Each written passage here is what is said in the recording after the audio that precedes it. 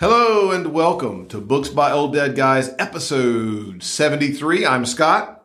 And I'm David. And we are walking through Thomas Brooks' Precious Remedies Against Satan's Devices today. And we started a new section last time we were together, which was things that the enemy does to keep us from holy duties, as Brooks says it. So why don't you break down for us where we've been, David? Yeah, so we started with the very first device that Satan uses to keep us from heavenly duties, and that is by making the world look beautiful. You know, that the evil one makes the world look enticing, makes the world look pleasurable in order that holy things might look less enticing and less pleasurable. And so we went through 7 different remedies on how to combat this device of the evil one, and we're about to hit the 8th and final remedy before we move on to the next device. Well, there you go. Scott?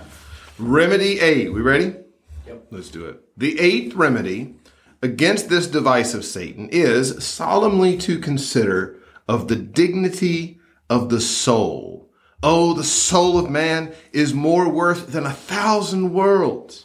It is the great abasing of it that can to let it dote upon a little shining earth, upon a little painted beauty and faded glory, when it is capable of union with Christ, of communion with God, and of enjoying the eternal vision of God. Seneca could say, I am too great and born to greater things than that I should be a slave to my body. Oh, do you say my soul is too great and born to greater things than I should confine it to a heap of white and yellow earth?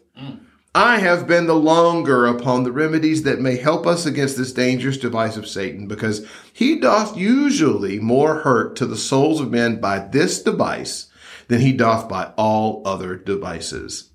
For a close, I wish, as once Chrysostom did, that sentence, Ecclesiastes 2:11, then I looked on all the works that my hands had wrought, and on the labor that I had labored to do, and behold, all was vanity and vexation of spirit, and there was no profit under the sun, were engraven on the doorposts into which you enter, on the tables where you sit, on the dishes out of which you eat, on the cups out of which you drink, on the bedsteads where you lie, on the walls of the house where you dwell, on the garments which you wear, on the heads of the horses on which you ride, and on the foreheads of all them whom you meet, that your souls may not, by the beauty and bravery of the world, be kept off from those holy and heavenly services that may render you blessed while you live and happy when you die, that you may breathe out your last into his bosom who lives forever, and who will make them happy forever that prefer Christ's spirituals and eternals above all temporal transitory things. So his last remedy against this device of the evil one is to really consider your own soul. Yep. To really consider, do you want to commit your soul to things that are temporary, that are pointless, that are meaningless? Or would you rather commit your soul to things that are eternal? Man, Lord forbid. That have value in eternity, not just in this life. Man, I think it was, don't quote me or Lewis, because I'm about to quote Lewis, but I'm not sure that Lewis said it here. C.S. Lewis, I think it's Mere Christianity, where he says one of the great mistakes of humanity is that we think that we are bodies with a soul, but in reality, we are souls with a body, right? That the soul is eternal and lasting, and that this is going to be faded and recreated, new heavens and the new earth. It's not that the body is not worth anything. It's that this body and this world is fading, but God's kingdom is eternal, and we get that twisted. We spend so much time thinking about the physical that we don't stop to consider the value of the human soul. And yet, the human soul is of such value that God, in his infinite wisdom, saw fit to send his own son to come to redeem the souls of men. Yes. It must be of exceeding value if the very Son of God would die to provide redemption for us. Yes. Yes. Man. And so we undervalue our own souls. Yep. When we refuse, when we are enticed to commit those things to this world rather than to commit our souls to Christ and his work. And make no mistake, that's what this world wants. Yes, I mean, he says, I've spent longer upon the remedies of this device because the evil one uses this device more than all the other devices. Because we're so nearsighted, Yeah. right? It's so easy for us to just think about today, for us to just think about what's in front of us, for us to just think about, today's work and today's problems and, the worries and cares of this world, that we can just forget the fact that we're built for eternity. Yeah. That as Augustine said, we're built for eternity and our hearts are restless until we find our rest in thee. Mm-hmm. And what Brooks has been hitting at this whole time is part of what it means for us as the Christian to find our rest in Christ now is to engage in these, as he calls them, holy duties, these labors of love, if you will, that for the love of Christ, we do pour ourselves out for the sake of the gospel, that we do get involved in a local church and be committed to a body of believers, that we do forsake some worldly pleasures so that we may hold on more tightly to eternity. That's what he's after. And it's so tempting for us to do that because we're just nearsighted folk. Mm-hmm. Yeah. So it's good. All right. So second device. Here's the second device that Satan hath to draw the soul from holy duties and to keep them off from religious services is by presenting to them the danger, the losses, and the sufferings that do attend the performance of such and such religious services. By this device, Satan kept those that believed on Christ from confessing of Christ. In John 12:42, nevertheless, among the chief rulers also, many believed on him, but because of the Pharisees, they did not confess him, lest they should be put out of the synagogue. I would walk in all the ways of God. I would give up myself to the strictest way of holiness, but I am afraid dangers will attend me on the one hand, and losses, and haply such and such sufferings on the other hand, said many a man. Oh, how we should keep ourselves against this temptation and device of Satan. Yes. So the second way that Satan tempts us and draws us away from holy duties, things that we ought to be doing, is by putting before our face what it would cost to do those things, what we would miss out on if we did those things, or what would come to us if we did those things. So we're off by, a week from the sermon texts each week. So as we do this, we either just preached Exodus 3 or we are 2 weeks from Exodus 3, and I can't get in my mind which one is right. We just preached it. Okay, yeah. So in that text, we get to the end of the sermon, we're talking about Moses, and Moses gives these 5 objections to why he can't serve, why he can't do what God's telling him to do. But the 5th one, he really doesn't give much reason other than, God, please send somebody else. But the short version of it is, I don't want to. Right? I mean, you can imagine being Moses, right? Like you're a shepherd in Midian. Things are pretty cool. You've been there 40 years. You got this awesome wife named Zipporah and a son named Gershom and this big flock. Everybody's happy. Life is comfortable. And God says, I need you to go to Egypt. I don't need you. I want you to go to Egypt. And that place where you murdered a guy. Yeah. By the way, go talk to the most powerful man in the world. Oh, by the way, the guy that really wanted to see you dead. I want you to go talk to him, tell him to let all of these slaves go at great economic cost to him so they can go out and worship me in the wilderness. That's what I need you to do, Moses. And you can hear Moses going, but I don't want to. I love it because at the end of the day, that's really the excuse that most often people really mean when we come up with all these other excuses about why we can't do, as Brooks calls them, holy duties. Yeah. We really just don't want to. There is a cost involved in these things. And so I love that he's pulling this out, that this is what happens, is that the enemy says, wait a minute, if you obey here, like if you really do this, look at what it's going to cost you. Yeah. And that's it. We consider the field, as Jesus would say, and then we walk away from the field. Yep. Because it seems like it's too expensive. Yep. All right, so here's the remedies to this thing. We've identified the problem. Let's at least get the first remedy. The first remedy against this device of Satan is to consider that all the troubles and afflictions that you meet with in a way of righteousness shall never hurt you. They shall never harm you. And who is he that shall harm you if you be followers of that which is good? Saith the apostle, that is, none shall harm you. Natural conscience cannot but do homage to the image of God stamped upon the natures, words, works, and life of the godly, as we may see in the carriage of Nebuchadnezzar and Darius towards Daniel. All afflictions and troubles that do attend men in a way of righteousness can never rob them of their treasure, of their jewels. They may rob them of some slight things, as the sword that is by their side, or the stick in their hand, or of the flowers or ribbons that be in their hats.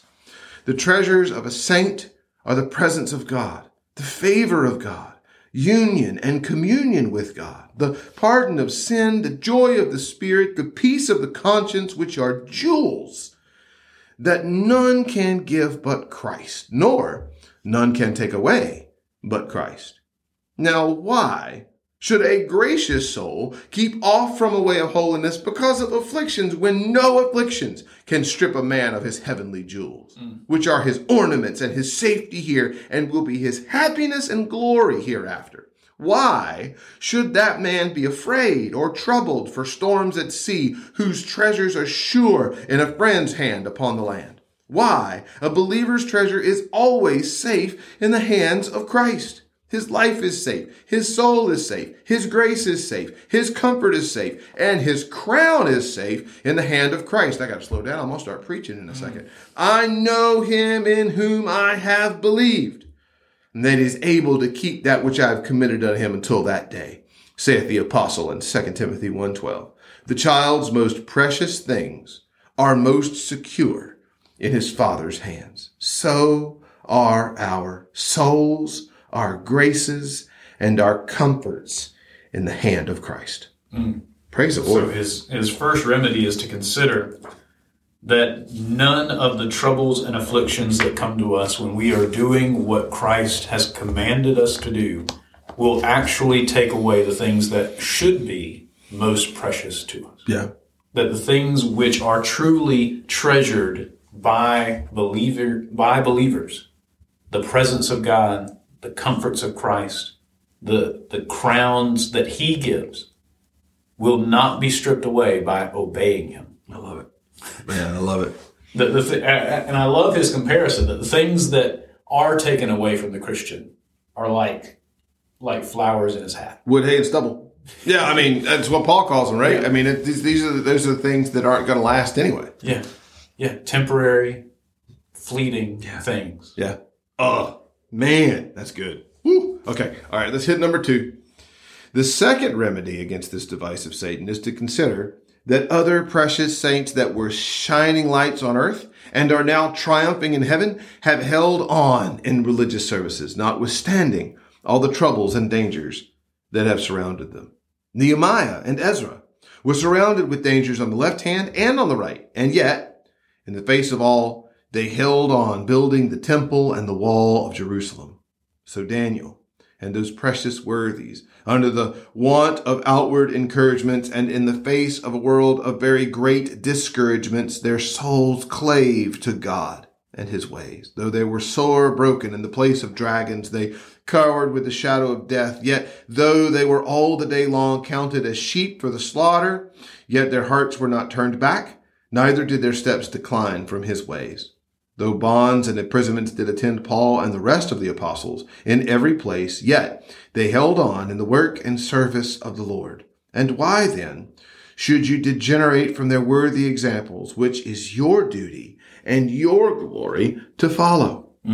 So he looks back to the examples of those we see in Scripture who, upon seeing what the Lord had called them to do, upon realizing and experiencing the trouble that came upon them for doing what the Lord called them to do, still considered it worthy to do what the Lord said. That Daniel being thrown into the lion's den, that Shadrach, Meshach, and Abednego being thrown into the fiery furnace, that Nehemiah and Ezra literally having people all around Jerusalem wanting them dead. Yeah. Paul the apostle being thrown in prison, being beaten and shipwrecked and near death time after time after time, still counted it worthy to obey Christ. And Paul had such a view of real treasure that he could take all that stuff we just talked about and call it light and momentary affliction. Yes. Man, I want that for my life so bad. I don't wish I wanted it more. And not only does he see what happens in this life as light and momentary affliction, he looks at what will happen in the next life and says, this isn't it doesn't compare to the weight of glory. It's not like you put it on the balance scales and the scales, tip in the direction of, well, eternity's worth it. No, you put it on the balance scales and the scales break. Yep. Like it's not even close. Yep. Oh man, it's good. It's so good. All right, let's get one more. Let's get 3 in here. Okay. All right, the third remedy. The third remedy against this device of Satan is solemnly to consider that all the troubles and dangers that do attend the performance of all holy duties and heavenly services are but temporal and momentary. But the neglect of them may lay thee open to all temporal, spiritual, and eternal dangers. How shall we escape if we neglect so great a salvation? Says Hebrews 2:3. He saith not, if we reject or renounce so great a salvation, no, but if we neglect or shift off so great a salvation, how shall we escape?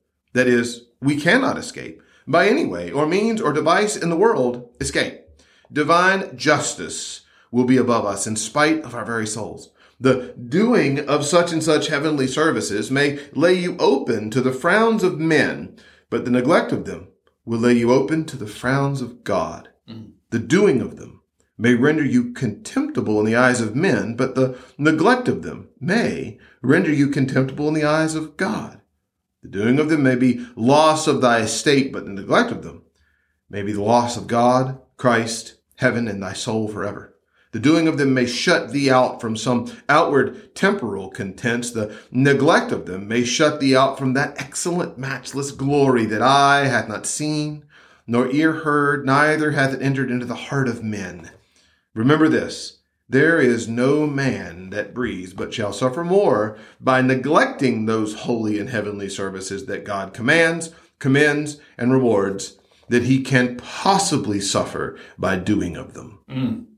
So the third remedy is to consider what troubles and what risks and dangers you put upon yourself by neglecting your holy duties. Yep.